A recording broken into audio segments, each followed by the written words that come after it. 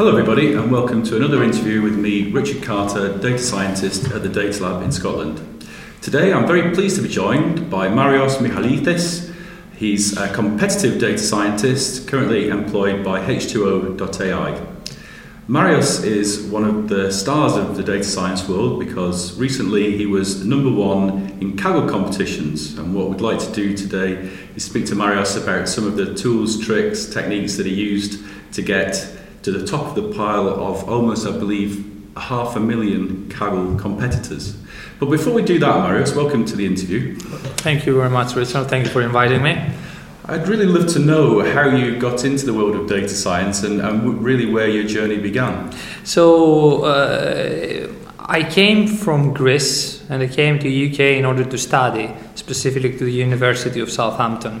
My background was economics and I came here to do risk management. And, at the end of the year, as I was finishing my studies, I was trying to find out what to do next. And there are these entrepreneurship type of talks where the university organizes, where different industry professionals come and talk to you about ideas and what to do next and what they did and they were successful. And there was this person, his name escapes me right now, that he explained how he finished the same course with us, but after he finished, he just started going to the horse races, for 2 years. But he wasn't playing, he was just collecting data, all sorts of data, what are the weather conditions, who won the last race, which race won the last race, where do people bet the most, various attributes. He was collecting various attributes. And then he was able to build a machine learning model, back then a logistic regression model, with these attributes in order to predict the winner. And he was able to get more than 50% accuracy. Was he making money? This is what he said, that he made quite a good amount of money, and then he also sold the algorithm to make even more. And then wrote a book, I think, about it. And and that was a successful business case. And I thought it was really impressive. When I heard about it, it seemed like a superpower, that to predict the future. I was also amazed how he created value out of nothing, basically. He just started going there, collecting data, and then he made, all this all this model out of that. And I think this is what really got me into it. So then I said, that sounds good, I want to know more. So I started learning more about it, learning the tools, then learn the programming language, starting implementing my own thing. Yeah, so I was going to ask about that because presumably when you're doing a degree course like economics and risk management, you're not necessarily going to be doing an awful lot of computer programming in that, are you? Almost nothing. So I had zero. I mean, probably the most programming I had done was some functions in Excel. Then I think I did very little in high school, some very basic stuff. So no, I didn't have programming background, and I struggled a bit in the beginning. So I remember I started learning a bit of C, and I bought an online book, and when I reached the point it was explaining pointers, I felt no way, this is not for me, I'm not smart enough for this. But then I switched to easier languages, and there I was able to produce some results, like Java and Python. This is what really got me into it. I mean, then I created a software actually for predictive analytics called Casanova. It's online, you can download it, it's free. That's Java-based, isn't it? It's Java-based, it's a GUI with focus on credit scoring because my first jobs were in this area. And so I had interest in this field. But later I wanted to challenge myself more. I felt that I've done quite some stuff myself. I mean, it was never really myself. I've learned most of the things online or from people sharing. But then I felt that okay, I've done all this work, how does this compare to the outside world? What are the best practices? So I've heard about Kaggle, I decided to give it a shot. And so you weren't tempted to try your hand at gambling and recreating any of these horse racing models that you'd seen a few? No, but I actually started a bit with stock market, so that was the internal sort of project I immediately started working on. with some success, not big success, but it was a great playground for me. I mean, because I think you need to have this kind of a goal. I mean, just machine learning for the sake of machine learning or predictive modeling.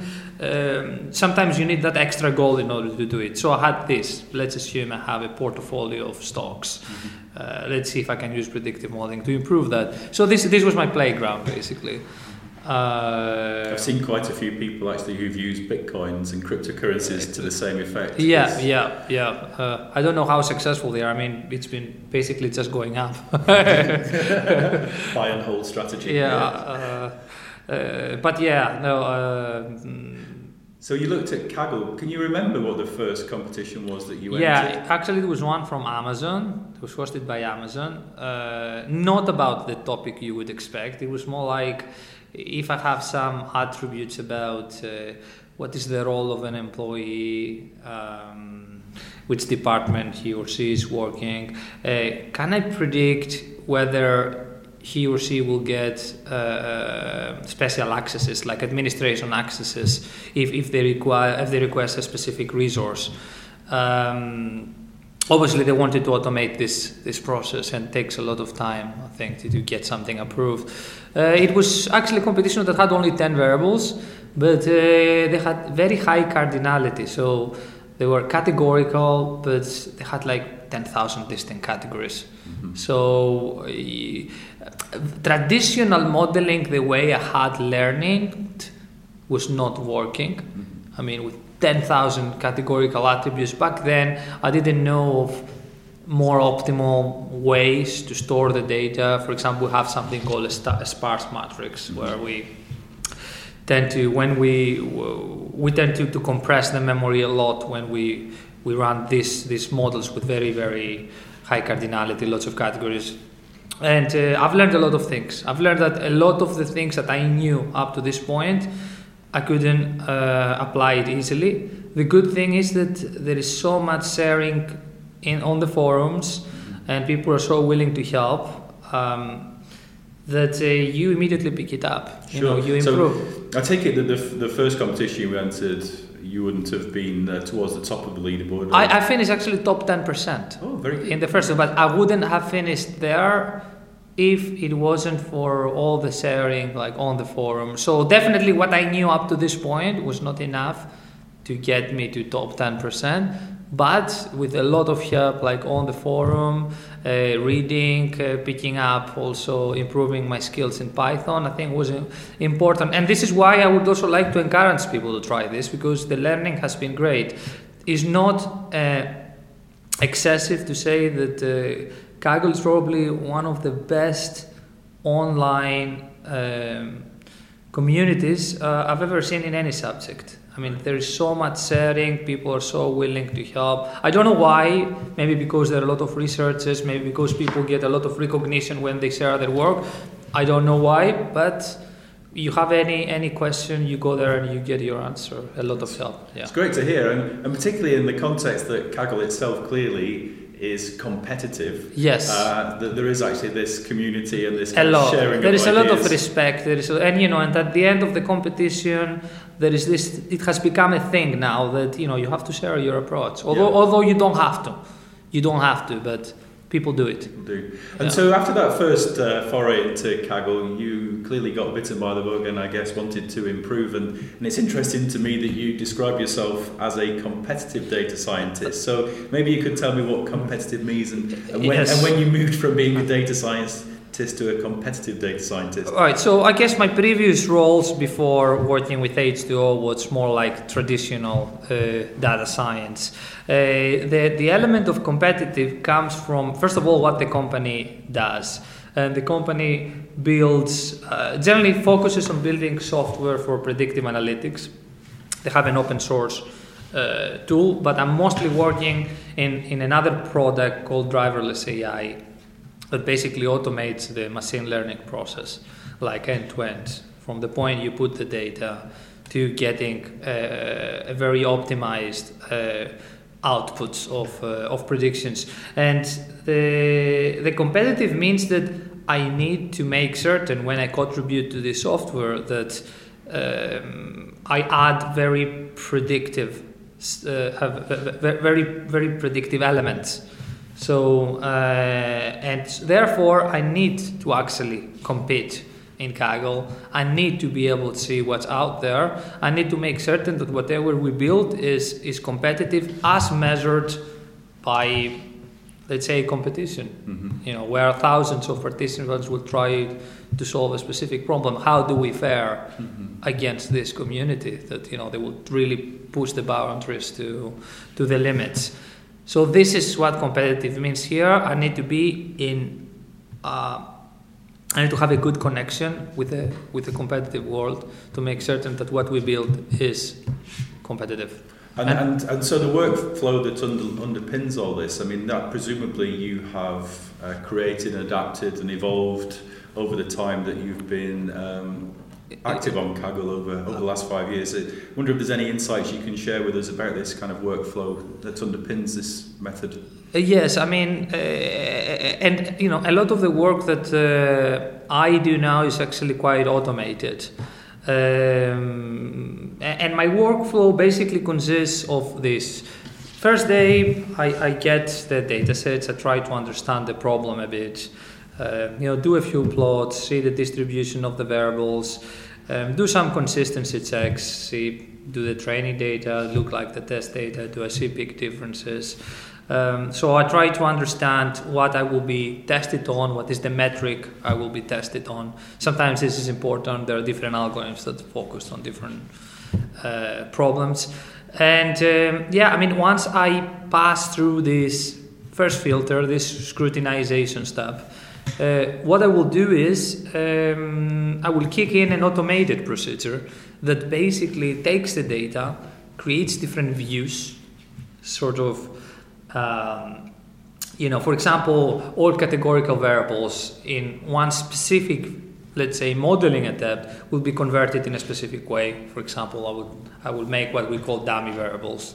And I will run through an algorithm, try to optimize hyperparameters, and then get predictions and save these predictions. Then I will repeat the same processes, but for a different algorithm, different parameters. And then I will create another view. For example, I will try to explore interactions with the data. Again, pick different algorithms. I'll do this repeatedly, so trying to actually exhaust all information that there is within the data, sometimes without putting huge thought into it. That's why I say that this can be automated. And then, after having saved all these results or these predictions, I add one more layer, which I call it ensembling, where I try to find what is now actually useful. So I have produced all these things, and I even produce things which I think they have a low chance to be good, but you never know. So that's why I tend to create a large pool of different predictions and models, and in the end I try to find the best way to combine them. So how much of this process, clearly it's a scientific process, but I'm just curious to know how much do you find you input from maybe like a creative artistic sense, that it's something that is a sixth sense within you that actually I'm not quite sure about this feature, but I think I should put it in anyway? Yeah, I think this comes naturally, and actually that is the reason that I really like the automated procedure, because when you kick in the automated procedure, you have enough time to go look the data and come up with ideas which are creative. And I think I gave previously an example of what this kind of creativity may mean. For example, there was a competition about an insurance company where you had to predict which policy a customer will pick. But looking at the data, you could see that on 99% of the cases, people were renewing the one they already had. So it was actually more valuable to build a model that predicts renewal. Will you renew? Yes or no? And then having a second model that will try to say, given that you're not going to renew, what are you going to pick? So isolating the problem, breaking down into these two elements would help getting better results. So that's why I think the creative element is valuable. I mean, you still put it there, and it works really well with an automated procedure, because exactly gives you this time to dive deeper and explore more ideas, which are not sometimes not so clear. Do you ever get surprised by the outputs? If these outputs are coming to you in an automated way, do you sometimes see results that just don't make intuitive sense to you and really counterintuitive? I do. I mean, I have definitely seen this, but I have seen also the opposite, like stuff that I think that make great sense. Still, a model being able to pick up this information without you requiring to. Just to give you an idea, you might have how much distance you have covered in certain seconds. From this, you can derive the speed. But actually, you deriving the speed doesn't help, as a feature makes things worse. So yeah, the model is able to pick this up like better. So yeah, I've seen both of these things. To the point that I don't question it that much. I'm more focused in making certain I create a reliable internal validation framework that best resembles what I'm being tested on. And what I mean, I have some data, my training data is in a X period, my test data is 3 months in the future. The way I will construct my internal validation will have exactly the same format. So I will have some past data and I will keep 3 months in the future for validation. This is important because when I tune my algorithms, when I create some features, I can see through this whether they will yield uplift, and because I know I have constructed this similarly to the test environment, it will be generalizable. Or another example, if in my test data I have completely different customers than in my training data, again, I need to construct my internal validation strategy to replicate this. So would you say that this is the kind of key component that maybe differentiates people like yourselves and the people who are constantly in the top echelons of Kaggle competitions and maybe other people? Is the one sort of specific thing that you think maybe is where this real competitive edge comes from? Yes, I think experienced people, they know they have to spend a lot of time. We actually spend the first few days, I think, in every competition trying to set up this right. And we try different things here. We will try, let's say, a normal random split of our data, and we'll see how that scores. If we don't see good results, we start questioning, what's going on? We don't get good results. That probably means that the training data is actually different than the test data in a significant way. And you try to find that difference and model it. You try to say, I need to make my validation as similar to the test as possible, because this is what I'm being tested on. And you mentioned the community elements of Kaggle. I wonder, when you're in these competitions, do you also merge teams towards the end? Yeah, I have merged in more than 50% or around 50% of the cases. So it is definitely important to do this. I actually believe data science is a team sport. And for various reasons. An obvious one is that you can cover more ground, right? I mean, one person would say, look, I'll focus on deep learning, you can focus in tuning random forests or gradient boosting machines, I will focus on this type of feature engineering. The other is that every person has a unique way of seizing the data, so they will seize the data from different angles, and the end result is that collectively we uncover more information. So through merging the approaches, in most cases, we can achieve better results. I've seen that in almost all situations. You will see that in top 10, most of the times you have teams, in competitions. Yeah. One thing I picked up from another interview I saw you'd done was that at one point you were spending 60 hours a week on Kaggle competitions outside of the other things you were trying to do. How on earth do you find an extra 60 hours in a week? Well, I had no choice, because I'll tell you why. Because at some point I was able to get, I won a few competitions which they were exactly in what I was doing in my subject, and I got placed quite high in the rankings, and then it became an obsession. Then I said, since I've reached this far, I need to finish that journey, otherwise it will always stink. And but that last stretch, it was actually extremely difficult. Like as much time as it took to get there, it took that much more to get to the top position, and that's why I had to put that many hours. I had no choice. Other people are more talented, so they could do it faster. I felt I had to spend this amount of time in order to clinch that first spot. I'm pretty sure it'd be the same of anybody who's reached number one in any competitive endeavour, though, that it's actually hard work really trumps talent at the end of the day. I mean, yes, you need the talent, but it's really the hard work that's going to push you right to the top. I agree. The hours you put in are really fundamental. Excellent. Yeah, and how you optimize them. Yeah. So I don't know if we mentioned, but you did a PhD at UCL, which was around ensembling, I believe. And so now you're employed by H2O. For people who may be not familiar with H2O, would you maybe like to describe what it is and how it can be used? Yes, so I think H2O is a company that creates software solutions for predictive analytics.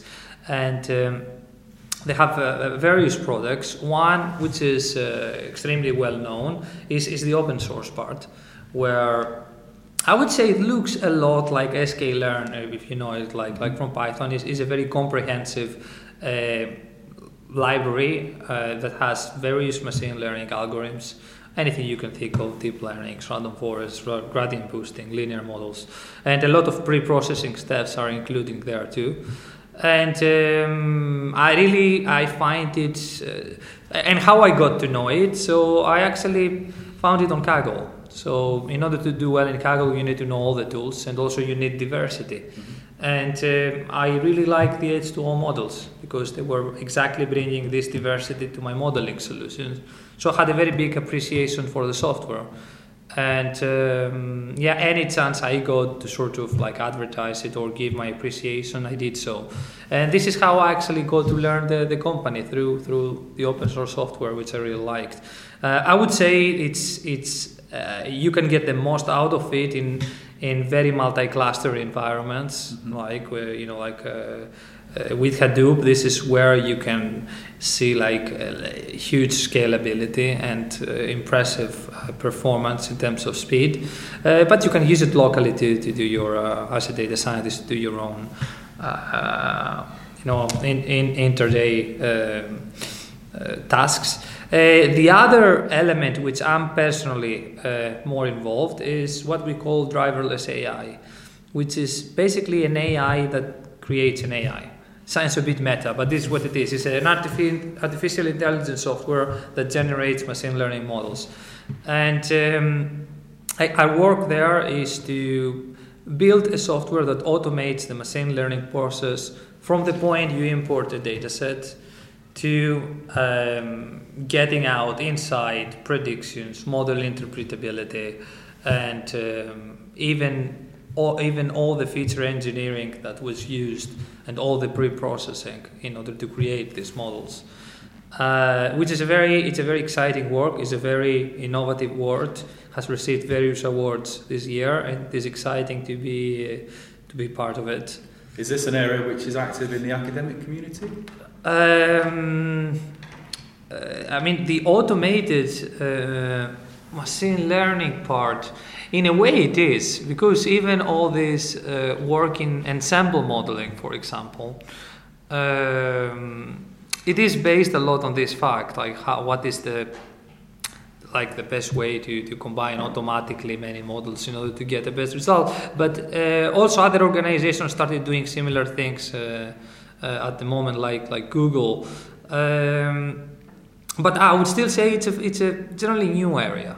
It's a fairly new area. Not sure how possible people thought it was a few years back, but now it is very possible. Can get very good results.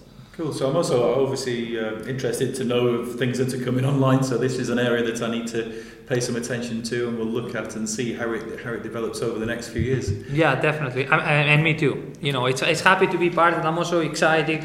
Sometimes we create stuff that even I didn't believe they were possible. Like by doing it, you say, that actually, it's working well. Well, I'm sure, your journey, which has been 5 years, obviously you must have seen an awful lot of change within the machine learning community. And, yes. We can only imagine what's going to happen over the next 5 years. Yeah, I mean, it has been crazy in a way. It's and I've seen it in Kaggle too. Like how the techniques like change over time. I remember when I first started, these gradient boosting type of models or random forests, they were like winning every competition, but suddenly after some point, after 2 years, deep learning made an appearance, and you can hear it everywhere. And the good thing is that if you participate in an area like Kaggle, you probably get to see this first, because lots of the people are researchers, and they're very keen to win. So if something new comes, they will definitely try it. So exactly, this is one of the great reasons you sort of need to be part of it. And I've seen a lot of parallels. I've seen the usage, the advent in usage of GPU.